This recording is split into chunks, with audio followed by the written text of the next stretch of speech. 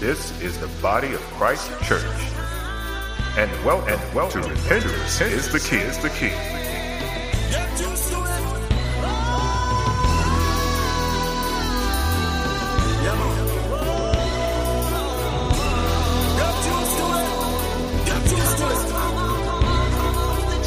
Me fully see under the blood in the church hall. Don't forget about my friends in the dance hall. Joy and love me have and great peace of mind. And not this me want me dance hall friend them to find. Me go fast and pray till Christ that me friend them find. Stitchy I go fast and pray until the devil get thee behind me. Fast and pray till Christ that me friend them find. Stitchy I go fast and pray until the devil get thee behind. Awesome, powerful and great, mighty Father, save, protect and bless.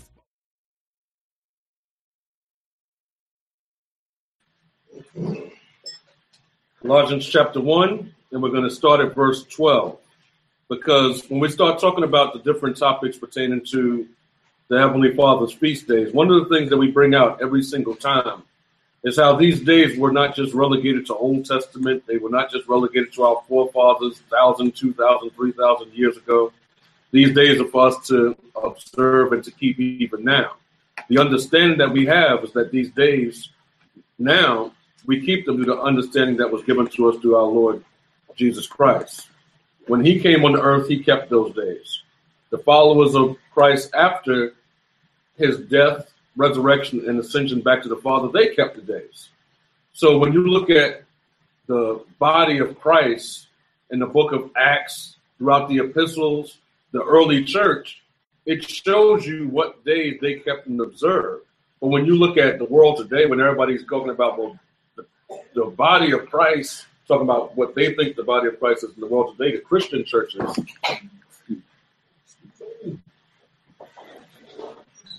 they have taken the gospel and perverted it into something totally different, which is why they're celebrating Christmas, Easter, Thanksgiving, Mother's Day, Father's Day, and every other perversion that's under the sun.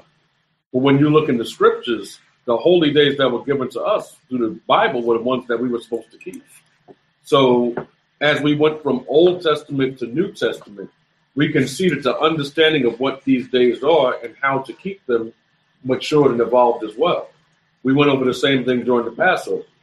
During the Passover, we explained what? To our biblical forefathers, what was the Passover representation of? Don't give me blank faces on something like that. We just kept the Passover. Yes, bro. Christ's sacrifice. Was that what Abraham? That's what they understood it as 3,000 years ago. What did they understand it as? Moses understood it as the Exodus out of Egypt, and the lamb had to be sacrificed. John. Our forefathers understood that from just a historical point of the Heavenly Father bringing us out of the land of Egypt. Right. So when you look at what the Passover was about, it was the commemoration of the Exodus out of Egypt. That's what they understood it as. That's all they understood it as. It wouldn't be until the fullness was revealed that you could turn around and look and say, oh, Christ was the Lamb. Oh, that's what the blood over the doorpost was for. That was the blood, his blood. That's why the sacrifices had to be made. So all those things came after the fullness was given to us. Prove that. Go to Luke 24:44 first. Hold your spot in Colossians. We're going to come back to that. We read this last week as well, when we started talking about how the fullness of that understanding was going to come to pass, but it had not come yet, because we were allowed to see, experience, and know a lot of things that our biblical forefathers in their lifetime they hadn't seen. That's why even when you get to the New Testament, it even says that our forefathers desired to see a lot of the things that they died because it didn't happen in their lifetime. Many of them didn't get to see the Lord come in the flesh. They didn't get to see the promises being fulfilled in that capacity. But what happened? We still know that those things took place, and we still know who those things were pertaining to. Luke 24:44, Bobby. Luke 24:44. And he said unto them, these are the words which I spake unto you while I was yet with you, that all things must be fulfilled, which were written in the law of Moses and in the prophets and in the Psalms concerning me. So after the death of our Lord, when he resurrected, as he was walking along the way, he ran into the apostles and explained to them who he was and gave them the understanding of the things that they spoke of. Because, matter of fact, go up a few verses right to the point where he revealed who he was to them. Because that's really what I want to get to is what things were being fulfilled and what things that he was speaking about and what things did they not understand. So let's stay in Luke chapter 24 and go to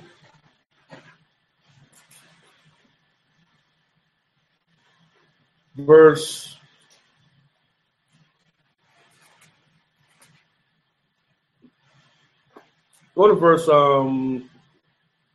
13.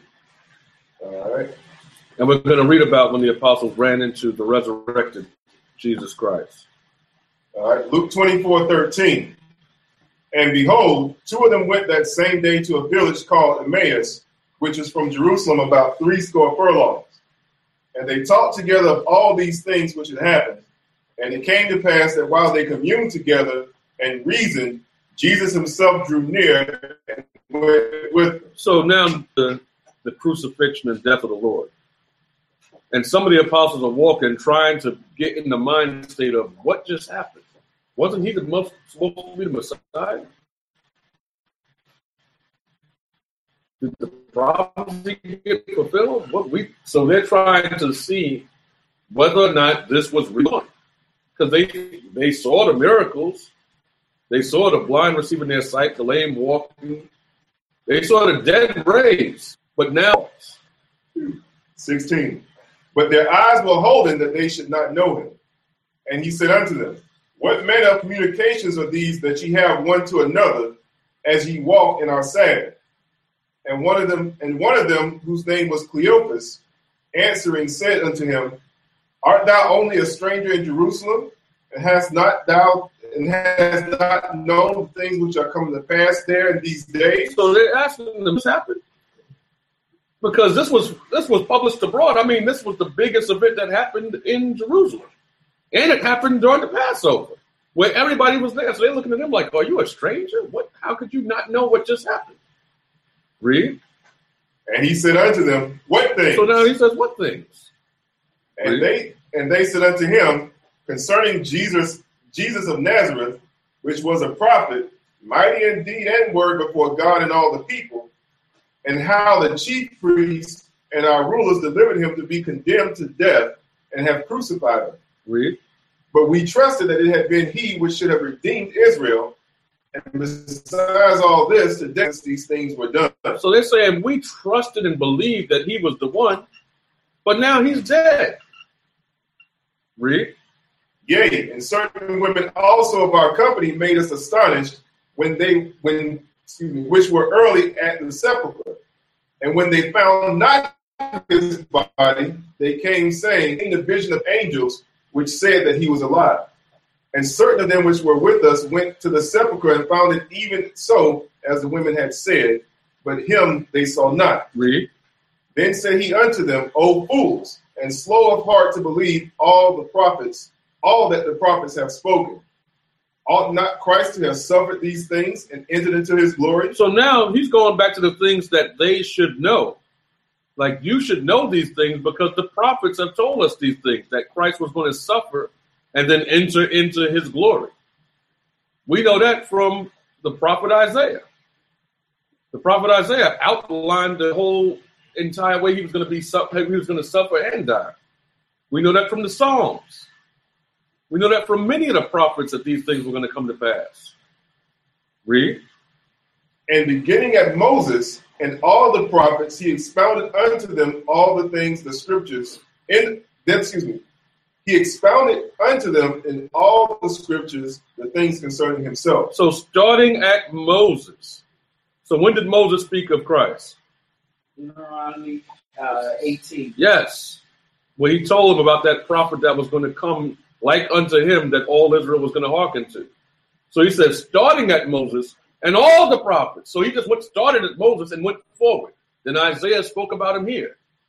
Then David spoke about him here. And Jeremiah spoke about him here. So he's going through explaining where he was in the Old Testament.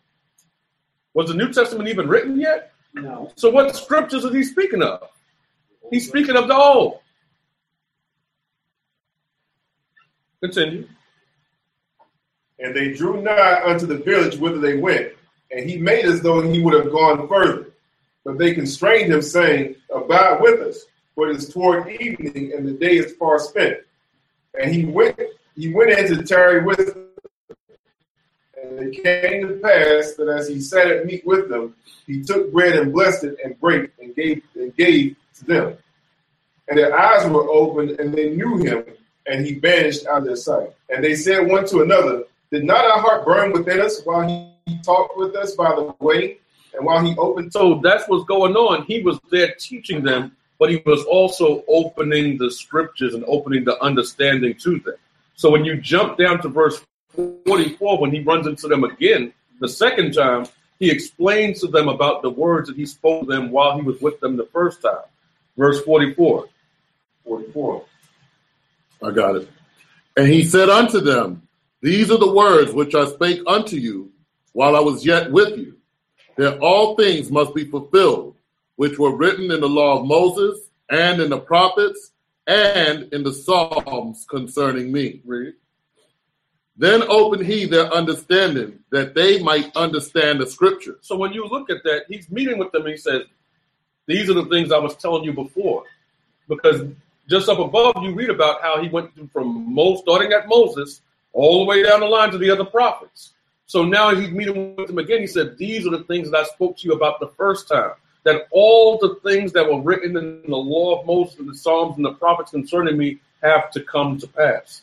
So it's no different when you're looking at the holy days of the Lord as well. So when you go back to the book of Colossians chapter 1, it tells you that all these things were about him. Everything was about him. Because in him all fullness dwells. Colossians chapter 1, start at verse 12. Colossians chapter 1, verse 12. Giving thanks unto the Father, which hath made us meet, to be partakers of the inheritance of the saints in light, who hath delivered us from the power of darkness, and has translated us into the kingdom of his dear Son, in whom we have redemption through his blood, even the forgiveness of sins. So we know forgiveness of sins is through him. We know that redemption is through him. We know that we receive the adoption of sons through him. Continue. Who is the image of the invisible God, the firstborn of every creature. So now it's going back, the firstborn of every creature. Even as we going into the feast of first fruits, this is being explained. He is the firstborn of every creature. Read. For by him were all things created, that are in heaven and that are on earth, visible and invisible, whether they be thrones or dominions or principalities or powers, all things were created by him and for him. And he is before all things, and by him all things consist. Read. And he is the head of the body of the body, the church, who is the beginning, the firstborn from the dead, that in all things he might have the preeminence. So the scriptures are very clear about who has the preeminence and where it comes from. So when we start going into the scriptures pertaining to the laws, the statutes, the commandments, the holy days, and all the things that we were dealing with from the past, it was all leading us to the perfect understanding of him. Even how we kept the laws came to greater clarity through him. Last week we did the class going over the laws, the difference between the Levitical priesthood, the circumcision, and how that was perfected through Christ. So it wasn't the law being fulfilled, but he fulfilled all things when he became the one true high priest, when he went into the true tabernacle, and not just an earthly physical tabernacle, when he became that last sacrifice, he fulfilled those things. Correct? Yes? Yes. Mm-hmm. So now when we look at even the things like we're talking about today pertaining to the Feast of Pentecost. And what are the other names for the Feast of Pentecost? Feast of Weeks. Feast of Weeks. Feast of First Fruits. Feast of First Fruits. Absolutely. So that's the reason why when you go to the book of Numbers, chapter 18, it tells you a hint about what this feast was about. Because it goes back to the first fruits and the things that were offered unto the Lord in a sacrifice to him.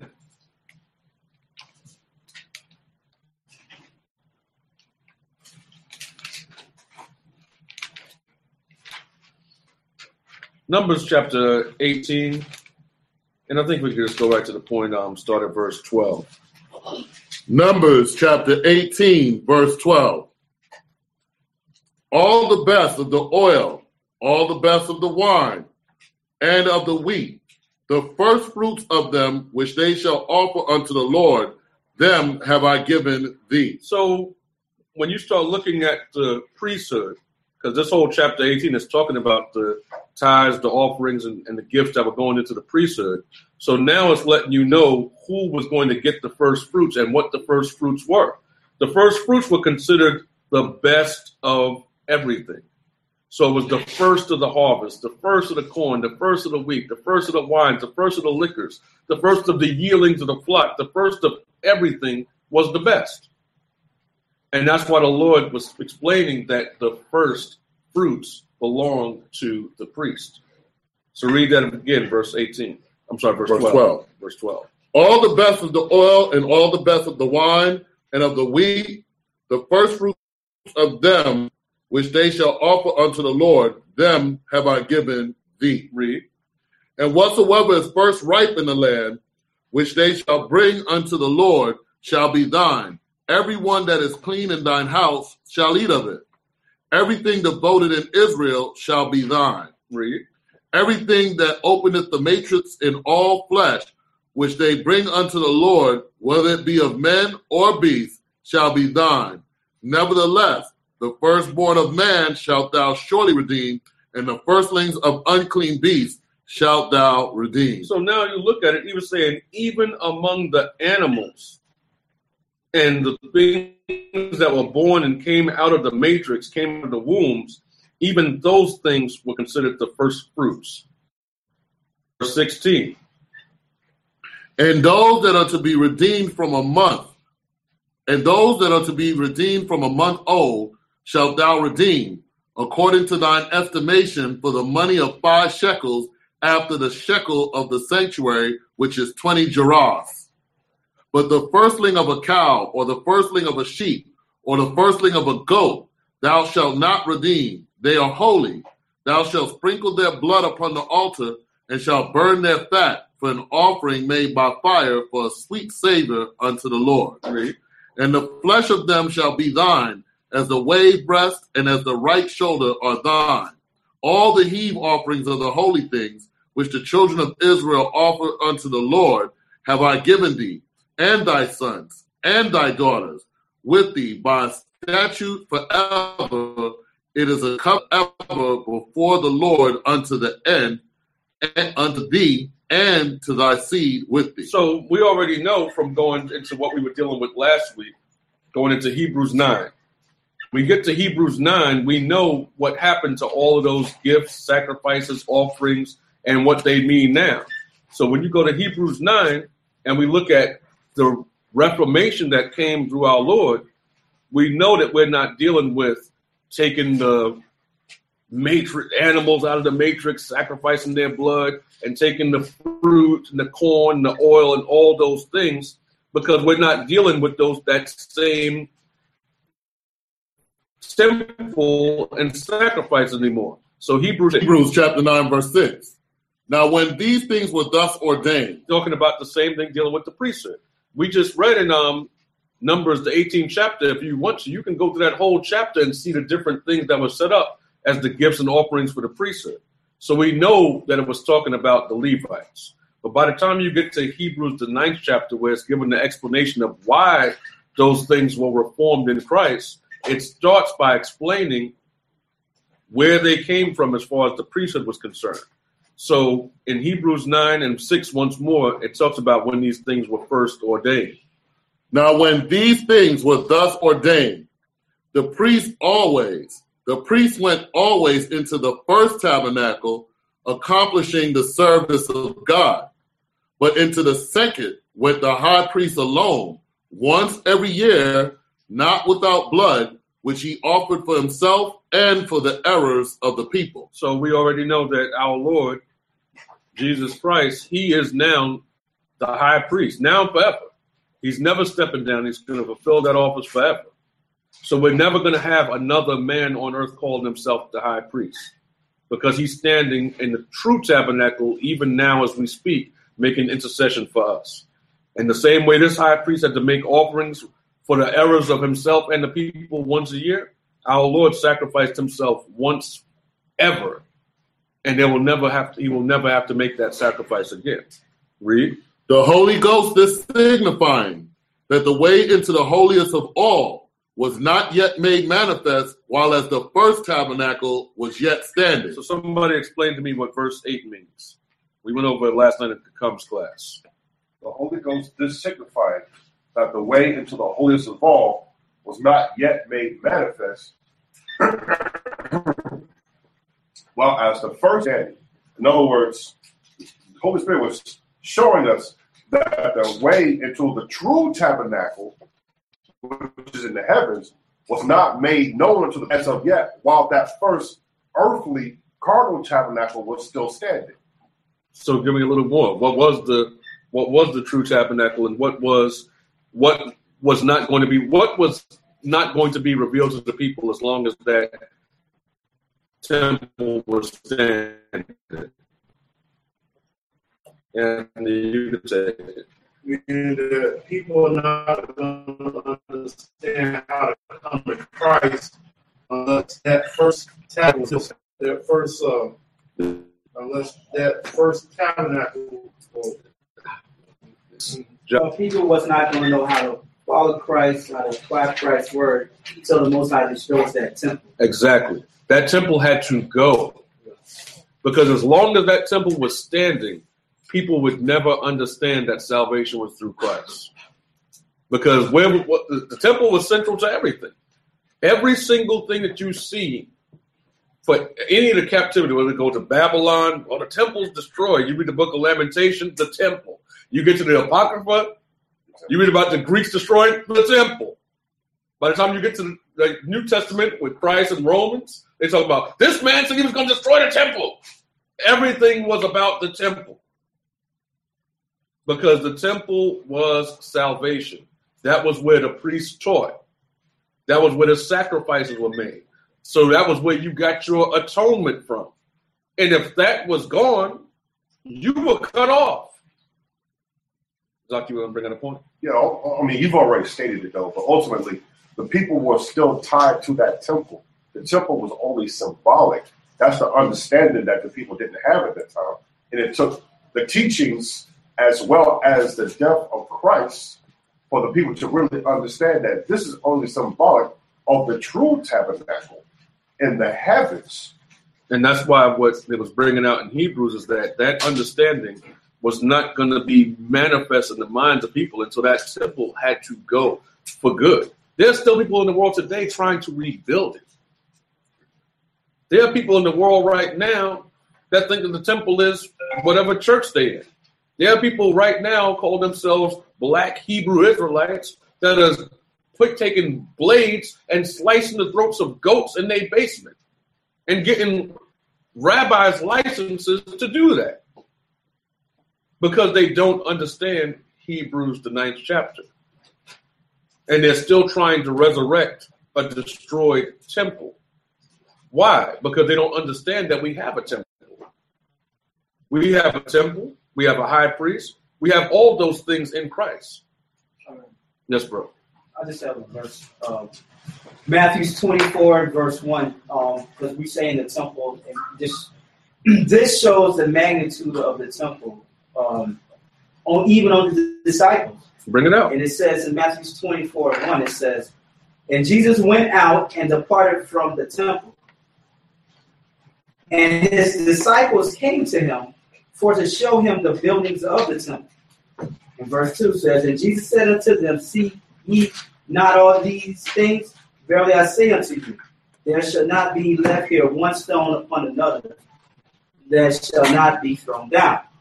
So now the disciples, was showing Christ the great location sites in the temple of the Heavenly Father. Now let's keep in mind, Christ was there too. In the Gospels, they found him talking to the scribes and the elders, and he had to double back and find them in the Gospels. So he knew all of that. He saw the things, but here these disciples was making, look, this is the temple, the temple, the temple. And at the same time, Christ was healing the sick, raising the dead. What can the temple do that Christ exceeded the things in the temple? So what can they show him to impress Christ when the Most High sent Christ to teach them? So it was like they still didn't see it. It was about the temple. They didn't see it yet. But like we read in Hebrews, that had to be destroyed for them to see Christ. So, So that's the point, because when you look at everything, and this was something that was really hard to understand, because you have to understand we're not talking about things that were going on for a decade or a generation or a century. We're talking about thousands of years of this understanding being cemented in place. And now here comes this man that basically says it's not about that building, and it never will be again. That was hard. That was a hard thing to understand, which is why when you went to class, we went to class last week, we went over Acts the 15th chapter. What were they saying? Even after Christ, they were still saying, no, it's the temple. It's the temple. Didn't we just go over that last week? Mm-hmm. So it's showing you that understanding, it still took time for it to progress. So as it pertains to what we're talking about with the holy days, it's exactly the same. Our understanding of what the holy days were had to mature as well. Because we're reading about first fruits, and we already read in the book of Numbers about it's going to be the first of the wine, the corn, the oils, and things like that, the firstling of the flock. Which one of y'all got flocks of animals right now? John, you might have a flock. I know you probably got flock of flies. You got a flock of. I got a farm behind my parents' house. You got a farm behind your parents' house. Well, it's a Mennonite church behind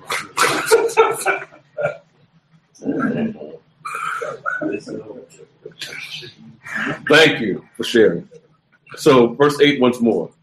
The Holy Ghost, this signifying that the way into the holiest of all was not yet made manifest, while as the first tabernacle was yet standing. So I guess a better question would be, for those of you who in this day and time have flocks and have your first fruits of your oil and wine and grains, where are y'all going to offer that, and who are you going to offer it to? Absolutely no one.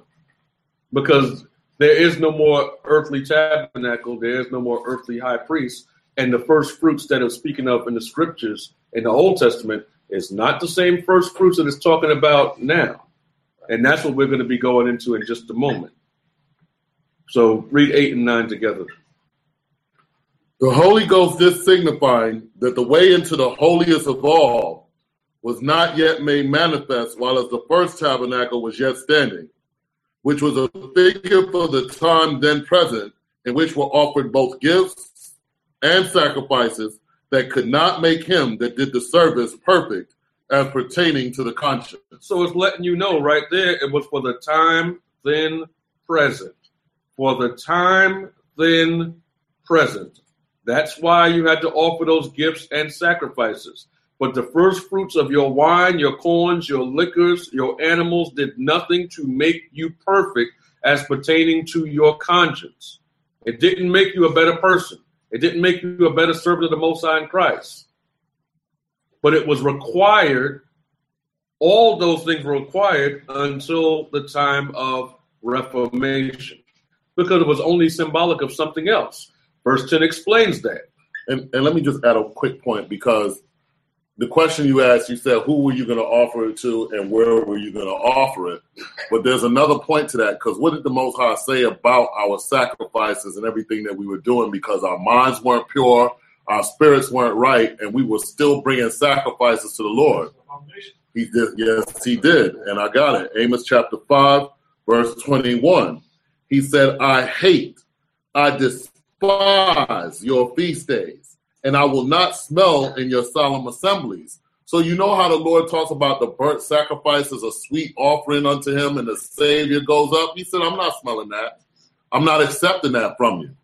Why? Because we were being hypocrites in what we were doing.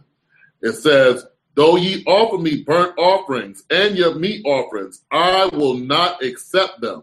Neither will I regard the peace offerings of your fat beasts. Take thou away from me the noise of thy sounds, the noise of thy songs, for I will not hear the melody of thy viols. So when you look at what he was saying, he said, listen, I don't want your offerings. I'm sick and tired of them.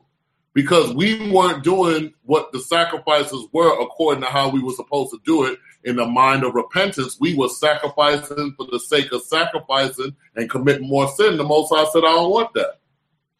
Right. So by the time you get to even the symbolism of it, you said it was just symbolic of the things to come. So the scriptures tell you that by the time you get to verse 10. So read 9 and 10 together. So Hebrews chapter 9, verse 10. 9 and 10 together. Hebrews chapter 9, verse 9.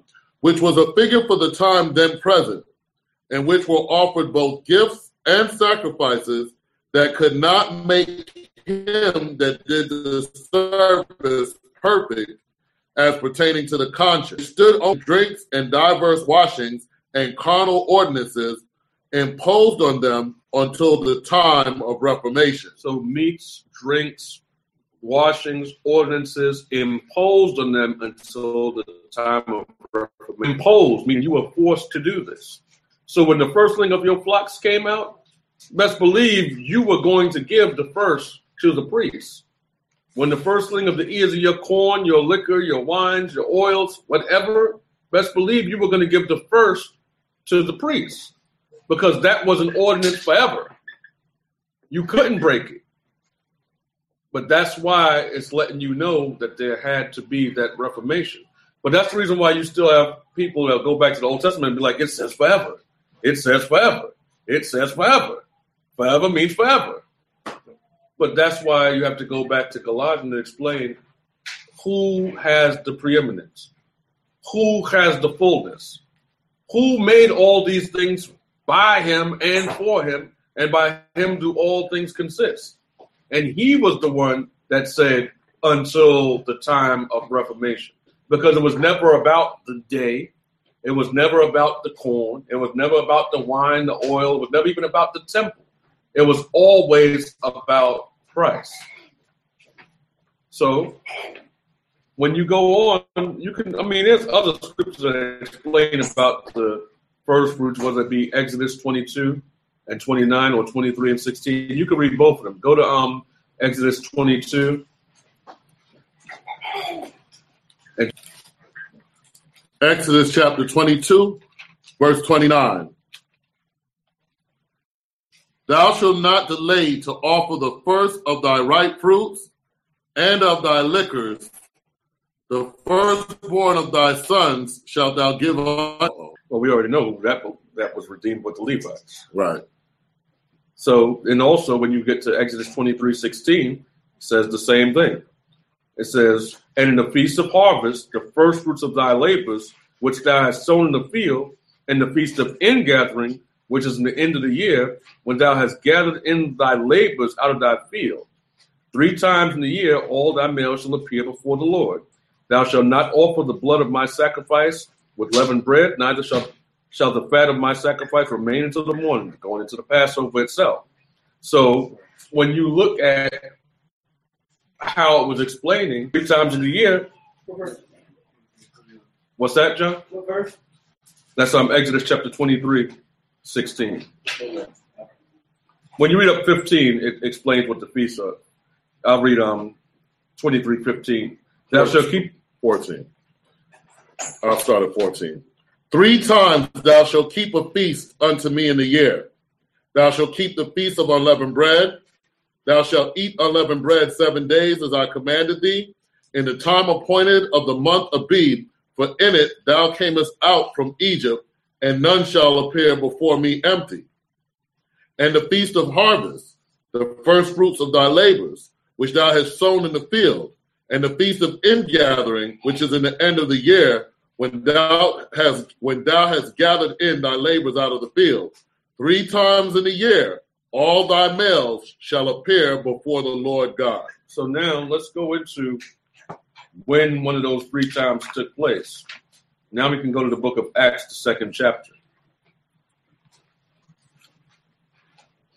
Now in Acts, the 2nd chapter, they're keeping the feast. The apostles are together keeping the feast of Pentecost. And they're in Jerusalem. Anybody know why they were in Jerusalem? Christ told them to be there. When did he tell them to be there? After he died and came back. Let's go to Luke chapter 24. Luke 24 has been on the hot plate. It's been revolving around for us. Luke chapter, and let's go to 49. And let me take a look at it, see if I want to start up above.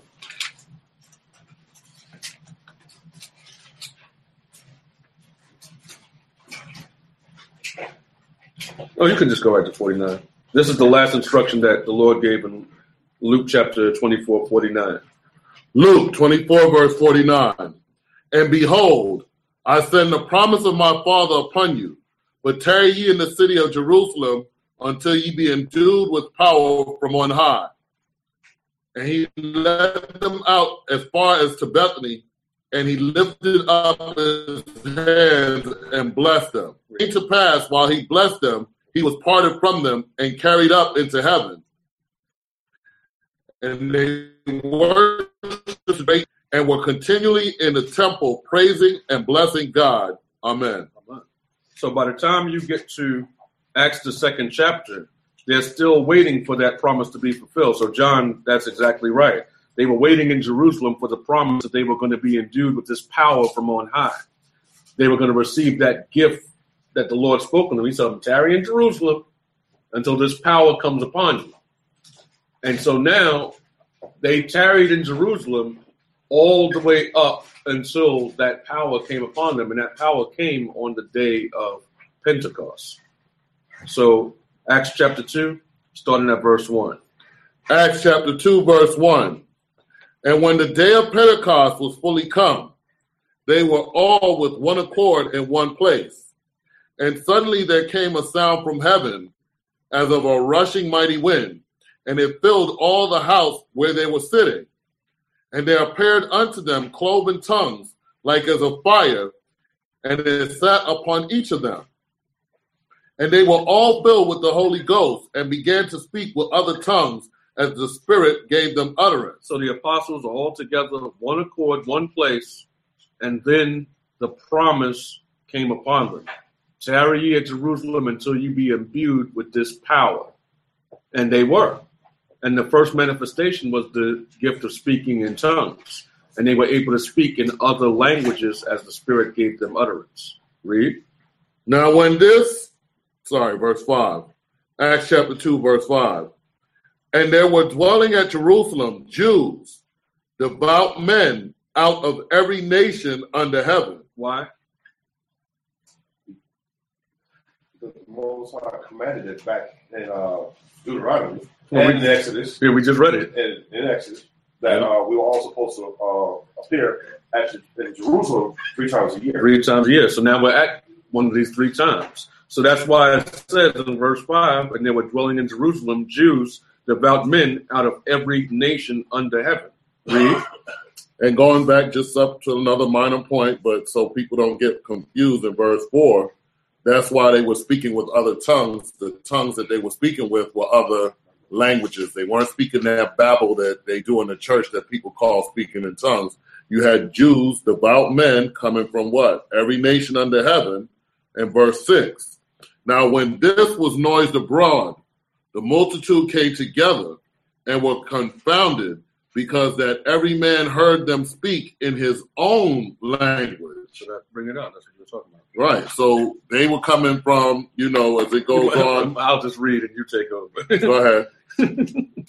Verse 7. And they were all amazed and marveled, saying one to another, Behold, are not all these which speak Galileans? So when you look at Deuteronomy 28 and 64, for example, and it talks about the prophecy of Israel being scattered abroad, they're looking at this group of men that are coming from all these different surrounding nations, speaking all these different languages, but they're saying, look, aren't all these Galileans, aren't all of these men Jews? And so now what happened?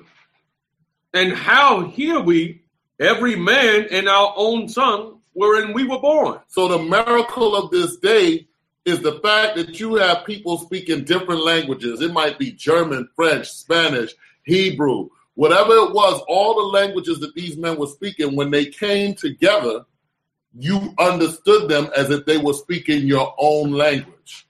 And people were marveling at this because it was an amazing thing. Imagine seeing a group of people all speaking a different language, but you all understand what each man is saying. Go ahead. And just for the scribes out there, we know they wasn't speaking German and stuff like that, so they're going to tell you what nations it was there. So, verse 8, and how hear we every man in our own tongue wherein we were born, Parthians and Medes and Elamites, and the dwellers of Mesopotamia, and in Judea and Cappadocia and Pontus and Asia, Phrygia and Pamphylia, in Egypt, and the parts of Libya about Cyrene, and strangers of Rome, Jews and proselytes, Cretes and Arabians, we do hear them speak in our tongues the wonderful works of God. So all these men were coming abroad, speaking these different languages, but every man there understood them as if they were speaking in their so-called native tongue, or wherever the land in they were born in the language that they spoke. That was the miracle of that day. Go ahead. And they were all amazed and were in doubt, saying one to another, What meaneth this? Go ahead. Others mocking said, These men are full of new wine. So some looked and were saying, what in the world does this mean? And others looked and said, man, they drunk. Look at all these drunks over here. Listen to all this confusion. Go ahead. Verse 14. But Peter, standing up with the 11, lifted up his voice and said unto them, Ye men of Judea, and all ye that dwell in Jerusalem, be this known unto you, and hearken to my words. For these are not drunken as ye suppose, seeing that it is but the third hour of the day. But this is that which was spoken by the prophet Joel. And it shall come to pass in the last days, saith God, I will pour out my spirit upon all flesh, and your sons and your daughters shall prophesy, and your young men shall see visions, and your old men shall dream dreams. And on my servants and on my handmaidens I will pour out in those days of my spirit, and they shall prophesy. And so this is the prophecy that was all the way back where Joel was speaking of, and it's happening now before their eyes. How the Spirit of the Lord was going to come forth on all flesh. How Israel was going to repent and start to go out and prophesy and teach of Christ and teach of the works and teach of repentance and show the will of the Most High through them teaching this word. It's coming to pass right now before their eyes, and he's explaining this is nothing but what the Old Testament told you would happen under the prophet Joel. This is what you're seeing now. Go ahead. Verse 19. And I will show wonders in heaven above, and signs in the earth beneath, blood and fire and vapor of smoke. The sun shall be turned into darkness and the moon into blood before the great and notable day of the Lord come. And it shall come to pass that whosoever shall call on the name of the Lord shall be saved. Ye men of Israel, hear these words. Jesus of Nazareth, a man approved of God among you by miracles and wonders and signs, which God did by him in the midst of you, as you yourselves also know. Him being delivered by the determinate counsel and foreknowledge of God, ye have taken, and by wicked hands have crucified and slain, whom God hath raised up, because it was not possible that he should be holden of it. So all of the signs that were in the scriptures, all of the prophecies that were there, as we read in Luke 24, Christ was living them out and showing the people as he was there on the earth. And what else happened? It said in verse 21, and it shall come to pass that whosoever shall call on the name of the Lord shall be saved. Because what? We had to believe on Christ. And this is the example. And not only is this the example, he was the example for us. He is our way to salvation. He's the one that was sacrificed, put to death, and became that last sacrifice so that we had a way back to the Most High. So now his audience in verse 22 is what? Ye men of Israel, hear these words. Jesus of Nazareth, a man approved of God among you by miracles and wonders and signs which God did by him in the midst of you, as ye yourselves also know. So going back through the history, when Christ was here, the recent history at that time, when Christ was on the earth, these were the things he was doing. He was doing miracles. He was doing wonders. He was raising people from the dead. He was healing the sick. He cured lepers. He took a woman that had an issue of blood for many years and healed her. He took a man that was blind from birth and gave him his sight back. These are all the things that they would know these things. But then you took them and put them. Go ahead. Verse 25. For David speaketh concerning him. I foresaw the Lord always before, for he is on my right hand, that I should not be moved. My heart rejoice, and moreover also my flesh shall rest in hope. So David was a prophet too, because we know that spirit of prophecy is the what? It's testimony of Jesus Christ. The testimony of Christ. That's what made David a prophet. He wasn't sitting there telling the future, saying, "Oh, I see something in your life. Do you have a cousin that died named Franco?" And then someone's like, "Oh my gosh, yes." That's not the prophecy that the scriptures are talking about. The prophecy that it's talking about is the preaching of Christ. And David was a prophet because he knew of Christ and taught of him before he even walked this earth. Go ahead. Verse 26. Therefore did my heart rejoice, and my tongue was glad. Moreover, also my flesh shall rest in hope, because thou wilt not leave my soul in hell, neither wilt thou suffer thine Holy One to see corruption. So when Christ died, what happened with him? He was placed in a sepulchre, but that was it. In other words, his body did not see the corruption or the decomposition like our bodies do, because that was not meant for him to go through. So what happened, Jonathan? 3 days, 3 nights, the Most High raised him up. 3 days, 3 nights, he was dead, and then he rose again. So he didn't see that corruption like we're going to see it, where our bodies die and go into the earth and decompose, and we're dead till what? The Most High appoints a time for us to come back. He didn't do that, because what did we read in Luke 24? He gave them the instruction. Go ahead. Verse 28. Thou hast made known to me the way of life. Thou shalt make me full of joy with thy countenance. Verse 29. Men and brethren, let me freely speak unto you of the patriarch David, that he is both dead and buried, and his sepulchre is with us unto this day. So just to clarify, we talking about history, but David had been long dead. He's been dead for a long time, and what? His body and his sepulchre was with them unto that very day. Go ahead. Therefore, being a prophet, and knowing that God had sworn with an oath to him that of the fruit of his loins, according to the flesh, he would raise up Christ to sit on his throne. He, seeing this before, spake of the resurrection of Christ, that his soul was not left in hell, neither his flesh did see corruption. So everything that you brothers were bringing out is exactly it, because what happened? Therefore, him being a what? Prophet, teaching the testimony of Christ, I showed him what was going to happen.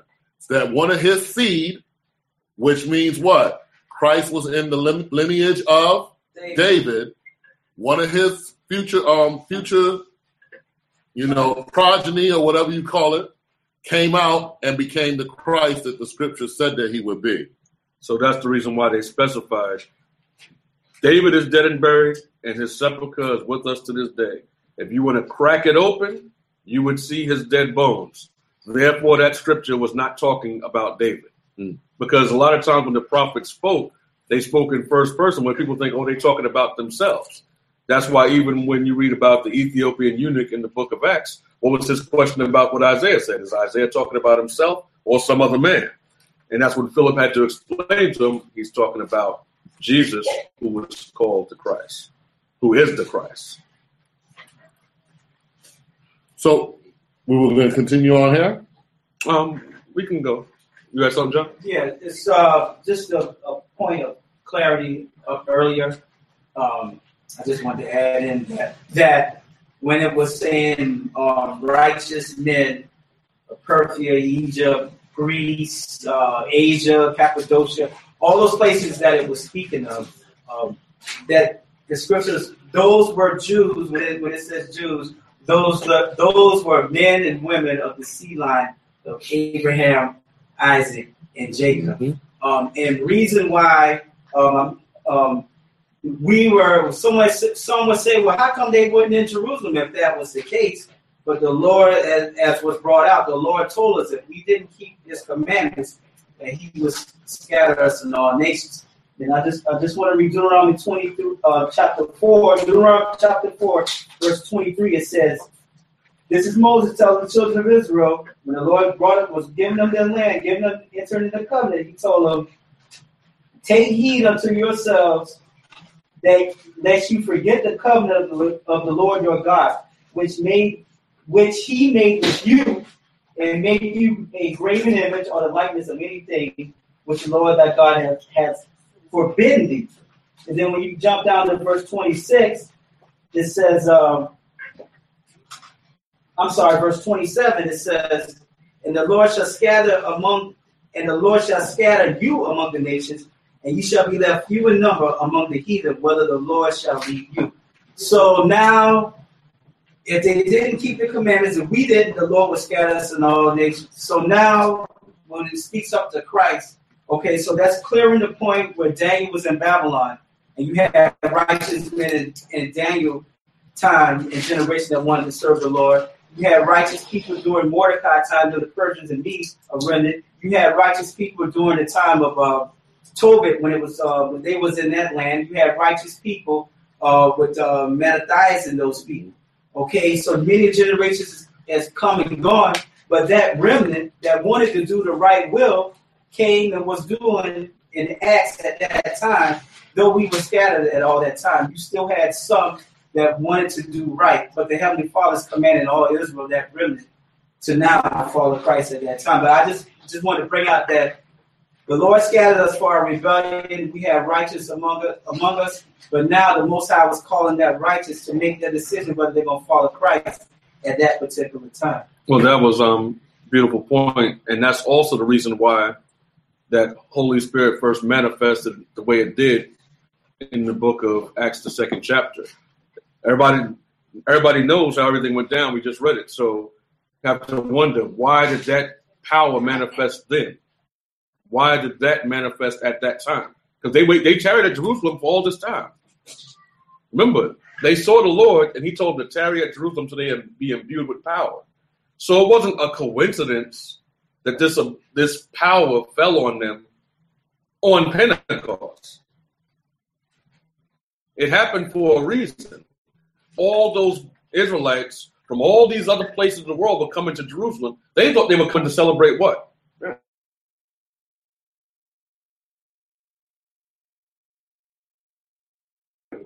Once more, over and over again. You think you're coming for one reason, and you're coming for another.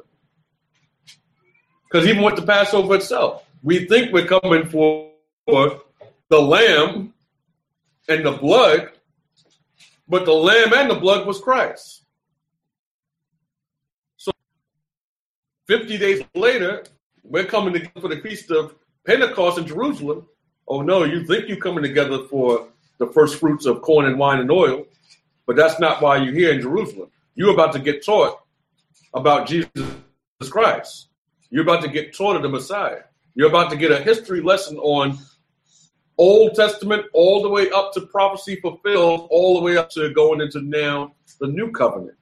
And they were living it right then and there as the apostles spoke and gave them those words, explaining to them who the Messiah was.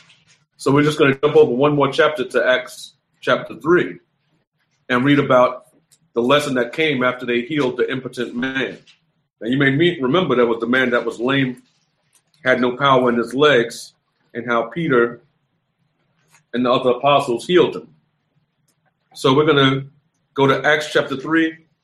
And since most of y'all are familiar with the history, but we're just going to jump to the point and start at verse 12. Acts chapter 3, verse 12. And when Peter saw it, he answered unto the people, Ye men of Israel, why marvel ye at this? Or why? I'm sorry, read it again. I'm reading something else. And when Peter saw it, he answered unto the people, Ye men of Israel, why marvel ye at this? Or why look ye so earnestly on us, as though by our own power or holiness we have made this man to walk? So what they did, when you read the chapter from verse 1, they had found the impotent man and they healed his legs and allowed him to walk again. So he was no longer crippled. Now, all the people that are there dwelling in Jerusalem, they're watching these miracles take place, and they want answers. So they're looking at the apostles that the power is theirs. So what Peter is explaining to them is not our power that you're witnessing. You're witnessing the power that's coming from on high. But he's going to explain to them where it came from and how they obtained it. The God of Abraham and of Isaac and of Jacob, the God of our fathers, hath glorified his son Jesus, whom ye delivered up and denied him in the presence of Pilate, when he was determined to let him go. So now he's going through very recent history. Keep in mind, this is the Feast of Weeks, which took place, which takes place 50 days after the Passover. So we're talking about less than 2 months ago, Christ got crucified. That he's speaking to were there to. So it's not talking about ancient history. Last year this happened. 5 years ago this happened. He's like, no, this happened a few months ago, a couple of months ago, and y'all were there to see it. Read. Verse 14.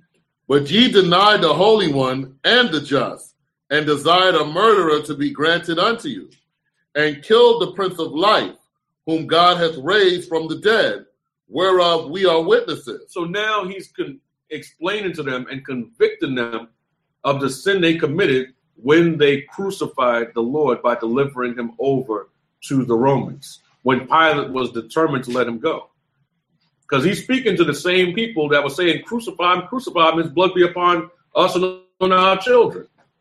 That's why he's coming at them that way. He said, listen, Pilate was determined to let him go, and you didn't let him go. Read. And his name, through faith in his name, have made this man strong. Read it again. And his name, through faith in his name, hath made this man strong, whom ye see and know. Yea, the faith which is by him hath given him this perfect soundness in the presence of you all. So now they have to deal with something really heavy. Not only do they have to deal with the fact that the apostles just healed this man, made him to walk, and did this great miracle, now they have to grasp the fact that the miracle was done in the name of the man that they murdered. Understand? So he's telling them, you desired a murderer to be delivered to you and destroyed the Christ. You said, free Barabbas and take this Jesus out of our sight. And now they're coming to the reality of just what they did. But Peter, being the apostle he is, and in the Spirit of Christ, he gives them a way out. Read. Verse 17. And now, brethren, I want that through ignorance ye did it, as did also your rulers. So that word what, W-O-T, just means no. So he says, brethren, I know that through ignorance you did it. And I know that your rulers did it through ignorance as well. Because it's another scripture that says, but had they known, they would not have killed the Prince of Life. So he said, I know that through ignorance you did it. And I know that your rulers did it through ignorance. Read. But those things which God before has showed by the mouth of all his prophets that Christ should suffer, he has so fulfilled. So now he's letting them know, I know that you did it through ignorance. And I know that many of your rulers did it through ignorance as well. But all the things that had to befall the Christ were already prophesied and written. It had to take place. Read.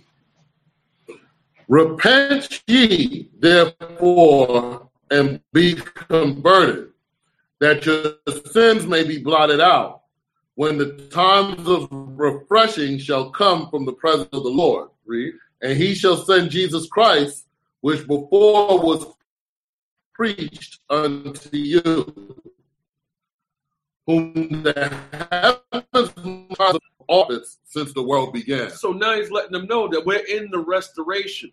We're in the reformation. We're in the time of restitution, that all these things are going to be given back to us that were taken away and destroyed. Read. Verse 22. For Moses truly said unto the fathers, a prophet shall the Lord your God raise up unto you of your brethren, like unto me. Him shall ye hear in all things whatsoever he shall say unto you. Read. And it shall come to pass that every soul which will not hear that prophet shall be destroyed from among the people. Yea, and all the prophets from Samuel and those that follow after, as many as have spoken, have likewise foretold of these days. So all the prophets from Samuel onward. And why did it start at Samuel? Raise your voice. Because he was considered the first prophet. Explain. In other words, we had judges beforehand.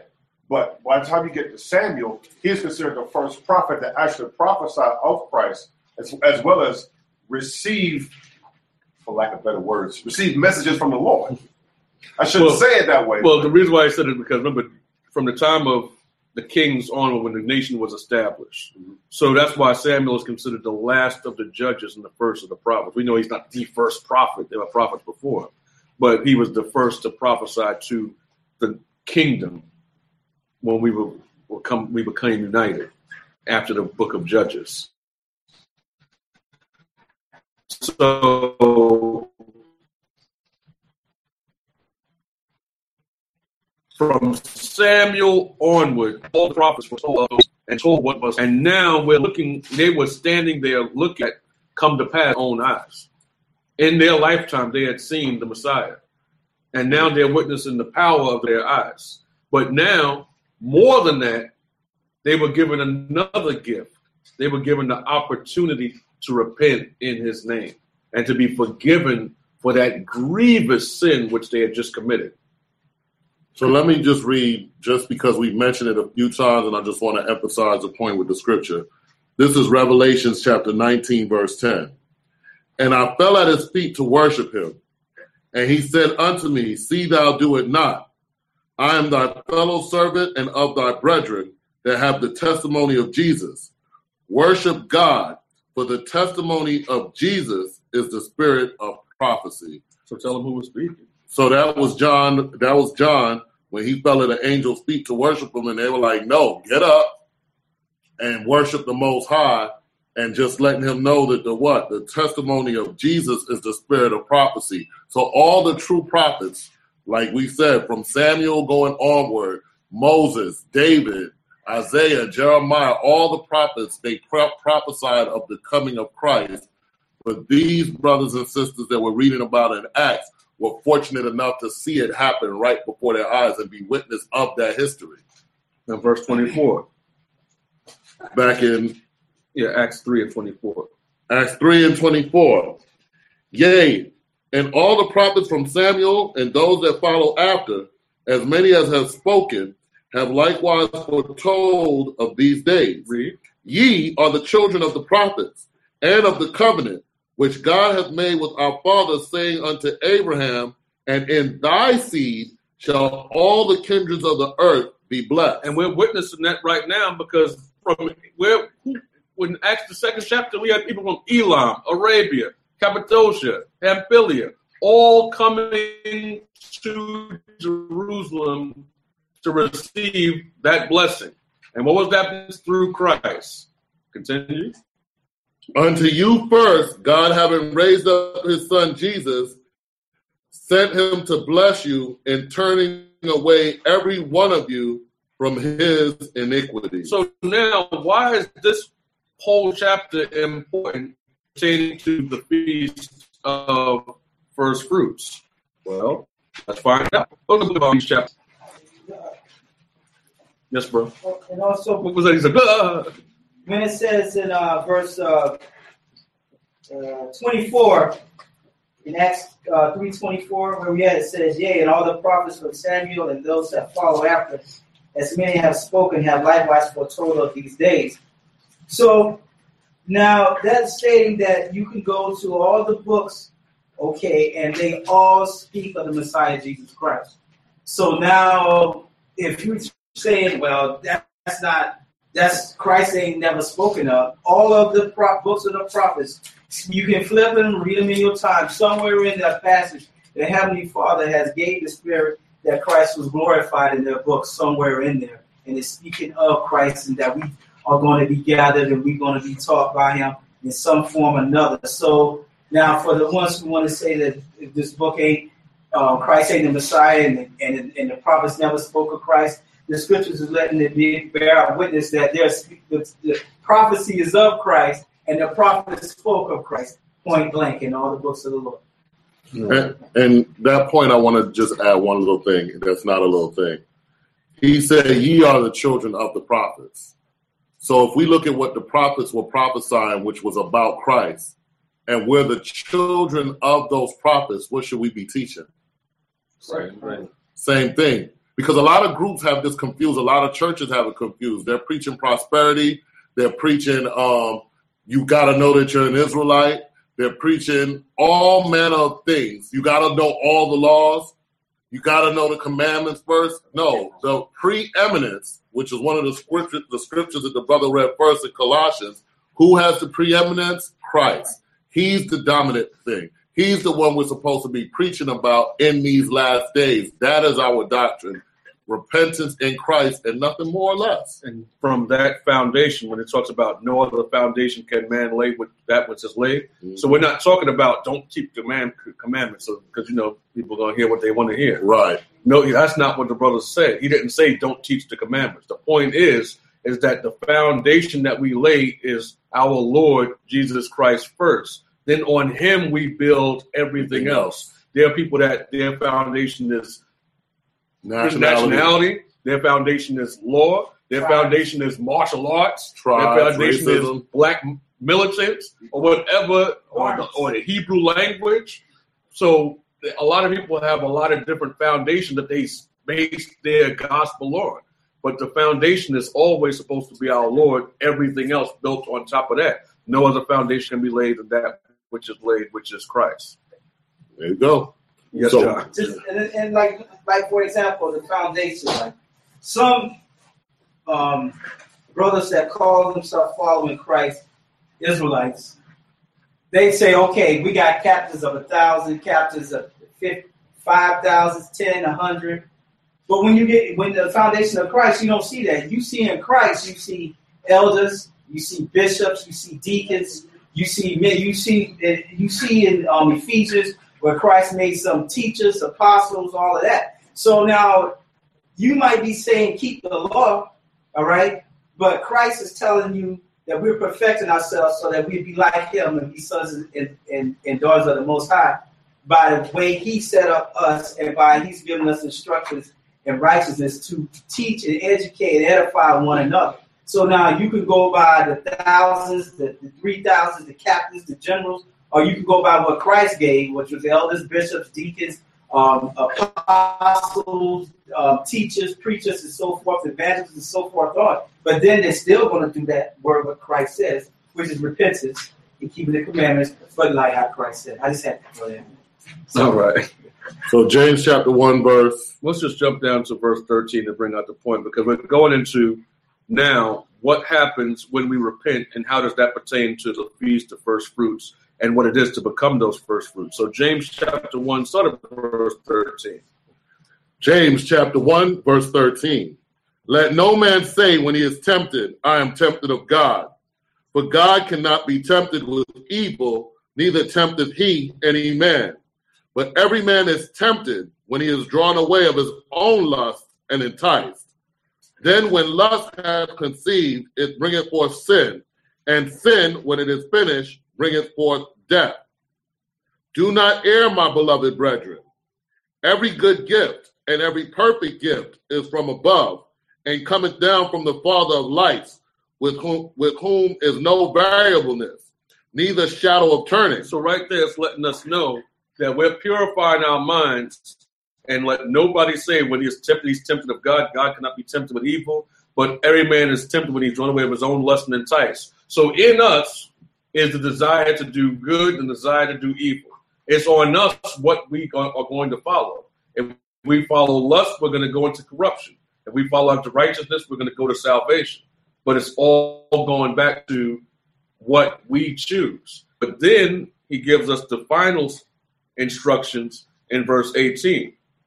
Of his own will begat he us with the word of truth, that we should be a kind of first fruit of his creatures. So when you look at what the end of this all was, the end of this whole process was that by us turning to the Lord and by us repenting in the name of Christ, we were going to become the first creatures. So why would it use the term first fruits for people? Zach? It would use the term first fruits because of the fact that, we were dead in sins, like it talks about in Ephesians, the 2nd chapter.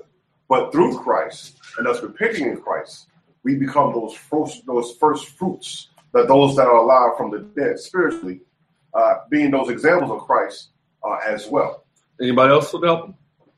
First fruits, like I said, the scriptures brought out that the first fruits when we brought them in was the best that plant can produce, the best works that we can produce. So now when we're that person, we are the best person that we can be in the eyesight of the Most High. Not second best, but the best. And on the level of Christ, just like he's perfected, we will be that same first fruit perfection in him after much hard work and repentance and doing what he says. So when you look at the scriptures about the first fruits, whether it be in Exodus or Numbers or wherever it is, it was talking about the best of your crops, the best of your corn, the best of your grains, the best of your oils, the best of your wines, the best of your liquors, the best of your flock. Those were your first fruits. So the scriptures are letting us know that when we repent and dedicate ourselves to serving the Lord and come out of this wicked world, we are becoming the first fruits of this planet. We're becoming the best that this world has to offer. And that's why even when you look at what was happening in the book of Acts chapter 2 and chapter 3, you were watching men and women become the first fruits to God right there before your eyes. Because they came up to Jerusalem to do what? They came to Jerusalem and bring in what? Leviticus stuff. These are Leviticus stuff. No, I mean, the things. What feast were they keeping? The first fruits. So they're bringing their first fruits. Exactly. So they came to Jerusalem bringing first fruits, not understanding that they were going to have the opportunity to become the first fruits. See the difference? So that's why we started the class going into the preeminence that Christ has and how all these things were about him, by him, through him. So even the way we started talking about the Passover, we started talking about the Passover, we asked the question. To our biblical forefathers, the feast of the Passover represented the exodus out of Egypt. But it will always be known as something more than that to us. It will be known as the day when the Lord sacrificed himself to become the Passover, to become that lamb without blemish, for his blood to give us salvation. So our understanding of it is going to be much more than what it was 3,000 years ago. And a much higher perfected understanding than what it was back then, because we have the fullness of it through Christ. So even with the Feast of Pentecost, First Fruit, Feast of Weeks, to our forefathers was, okay, you know what, we're going to take the best of our fruits and offer it to the Lord, because the Lord deserved the best of what we have to offer. Give it to the priest. But is that what it was meant to be? No. The Feast of First Fruits being perfected in Christ was us repenting from the wicked, evil perversion of this world and allowing the Spirit of Christ to transform us into the best that this world has to offer. That's the same thing it explains in the book of Revelation, chapter 14. Did you have something else? No, I had one quick thing, because Bring it out. It's not quick. We'll bring it out. This is John chapter 15, verse 1.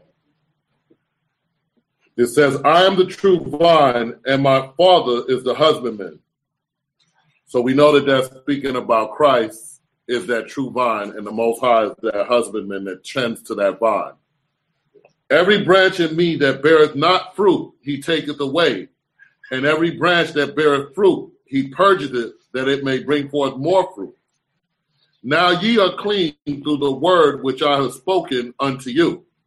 Abide in me, and I in you. As the branch cannot bear fruit of itself, except it abide in the vine, no more can ye, except ye abide in me.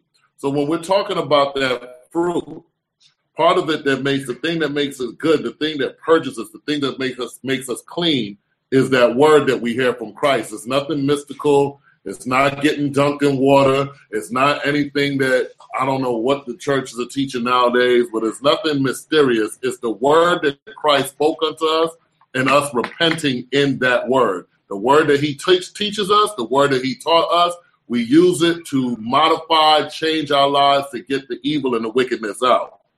That's why he said, abide in me and I in you. The branch cannot bear fruit of itself, except it abide in the vine. No more can ye, except ye abide in me. So when you look at a vine, you look at a fruit. You can't just take a fruit, cut the branch off, and then it just sits there and survive. It's going to what? Wither and die. But it's saying in order to continue to grow and flourish, you remain part of that vine, you remain part of that tree, and ye shall grow. It goes on to say, I am the vine, ye are the branches. He that abideth in me, and I in him, the same bringeth forth much fruit. For without me ye can do nothing. If a man abide not in me, he is cast forth as a branch and is withered. And men gather them and cast them into the fire, and they are burned. So you all seen apple trees, fruit trees, when the branch breaks off, what happens to the fruit on that tree? It dies. It's showing you how we have to remain tapped into Christ to become and be and continue as those first fruits. And then it goes on to say, if ye abide in me, and my words abide in you, ye shall ask what ye will, and it shall be done unto you. Herein is my Father glorified, that ye bear much fruit, so shall ye be my disciples. As the Father hath loved me, so have I loved you.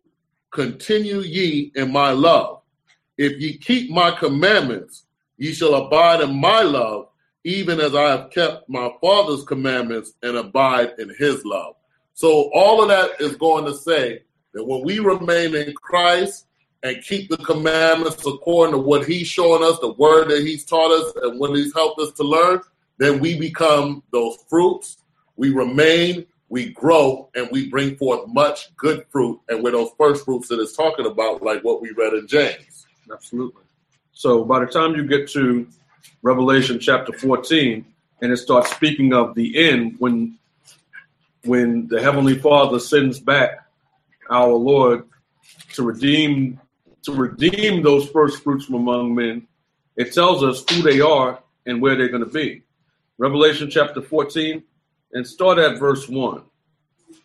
And I looked, and lo, a lamb stood on the Mount Zion, and with him 144,000 having his Father's name written in their foreheads. So we know that that's going into the Father's name written in their foreheads.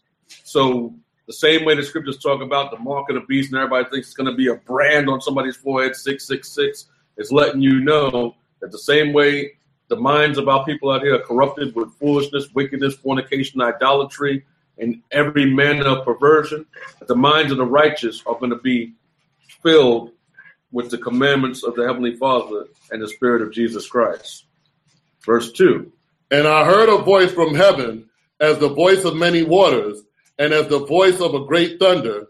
And I heard the voice of harpers harping with their harps. And they sung as it were a new song before the throne and before the four beasts and the elders. And no man could learn that song but the 144,000 which were redeemed from the earth. And it tells you who these 144,000 were right here in verse 4.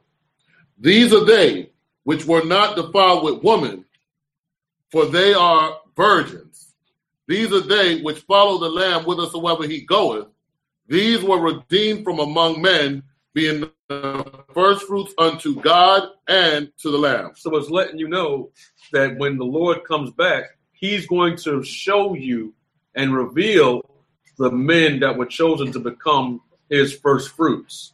And tells you, verse 4, these were they which are not defiled with women, for they are virgins. So for the people that's out there with wives and stuff like that and got children, that's not what it's talking about. When you look at 2 Corinthians 11 and verse 2, Paul explains it perfectly well what that virgin is talking about. When he's speaking of the church, Paul writes, for I am jealous over you with godly jealousy. For I have espoused you to one husband, that I may present you as a chaste virgin to Christ. So the point being is that as a church, we are not to be dealing with idolatry, witchcraft, fornication in any sense of the word, whether it be physical fornication, men going out, dealing with women that have husbands, men dealing with other men, men dealing with incest, bestiality, or whatever fornication is listed in Leviticus, the 18th chapter. Neither are we supposed to be dealing with idolatry and other philosophies outside of what the scriptures are telling us to be dealing with. Because now we're committing that spiritual fornication against the Lord. The Lord told us in the Bible that he's married to us. So if we go out and deal with anybody else, what are we doing? We cheat. We fornicate. So that's why it comes back and says that these men are virgins. They are not defiled with women, whether it be physically, and not defiled with women when it comes to spiritually. These are they which were not defiled with women, for they are virgins. These are they which follow the Lamb whithersoever he goeth. So what does that mean, that these are they which follow the Lamb whithersoever he goeth? Zach. It's not referring necessarily to a physical follower. No, it's not. It's referring spiritually as we get into the scriptures and we begin to understand Christ and what he requires of us. Mm-hmm. Then as we understand and grow, we apply the teachings of Christ as we go deep into the scriptures and understanding what the will of Christ is and how it. You already said the right answer. You already said the answer. I don't know what I'm trying to say. You already said the right answer. So the point being is that it's not a physical following, it's spiritual.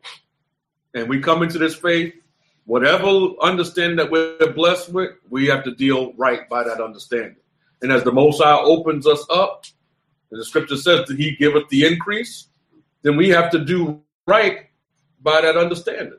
When we came through the doors of this church, we only understood a few. We knew, okay, grow a beard, don't eat pork, and then, okay, we'll do that. But as the understanding began to progress, it's more than just your physical appearance. It's what you're doing in your personal life. It's more than just what you're doing in front of men. It's what you're doing behind closed doors. You got to stop the hypocrisy. You can't be straddling the fence. You can't be cold and hot, and you can't be lukewarm. You can't be straddling the fence. You got to commit to this. So then we had to follow the Lamb there to that place and come to that higher understanding. Then we were still dwelling in crooked ways. We still had all these things in this baggage inside that we still want to hold on to. We had to let that go. Then the understanding came out that the brothers had to deal right. We had to let go of envy, strife, hatred, grudges, variance, and all those sins which you couldn't see with the naked eye. And we had to follow the Lamb whithersoever he goes. We had to grow in that. Then the Lord was showing us we had to deal right with our families, brothers dealing right with their wives, their children, wives dealing right with husbands, and all these things which nobody had been dealing with before. And we had to grow in that. And each and every single time, the Lord required more of us and required us to grow to another level of perfection. Many went out the door, and others, they followed the Lamb whithersoever he goeth. Now, Jesus Christ was not going anywhere. He was always in the same place, teaching us, instructing us so that we could get to where he is. So when we talk about following the Lamb whithersoever he goeth, we're not done yet. And he will still be bringing us to higher levels of perfection and higher levels of understanding. But like the brother always say, as we know better, we have to do better. And so what we witness is these men that are written about in the 14th chapter. It tells you that they, through repentance, became the first fruits to God and the Lamb. So read that once more, verse 4. These are they which were not defiled with women, for they are virgins. These are they which follow the Lamb whithersoever he goeth. These were redeemed from among men, being the first fruits unto God and to the Lamb. Read. And in their mouth was found no guile, for they are without fault before the throne of God. So now as we go forward, keeping the Feast of Pentecost, the Feast of Weeks, the Feast of First Fruits, in the days that are coming ahead, we have to keep in mind what this day is truly about. It's not a day where we sit back and read some scripture and say, okay, well, right there it says our forefathers brought wine and liquor and things like that. Hey, let's have a feast, cook some food, and remember a feast that they kept 3,000 years ago. No, all the feasts that we're dealing with are just as relevant today as they were then, because we have the understanding of what it means to us now.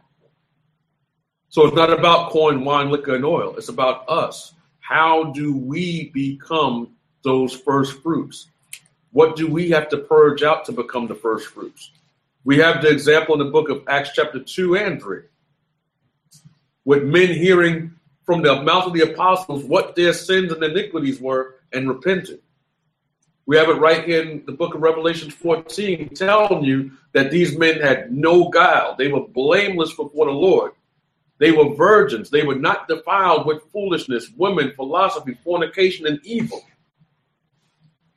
So we know what is required of us to become those first fruits. And as these days approach, we have to keep that in mind, because we have an opportunity to be those first fruits unto God and to the Lamb. And we shouldn't let that opportunity pass us by when we have the understanding of how to accomplish it. Did you have anything? Nope. That's it. All right. So with that, we say, Shalom, and may the Most High in Christ bless you all. Bless all.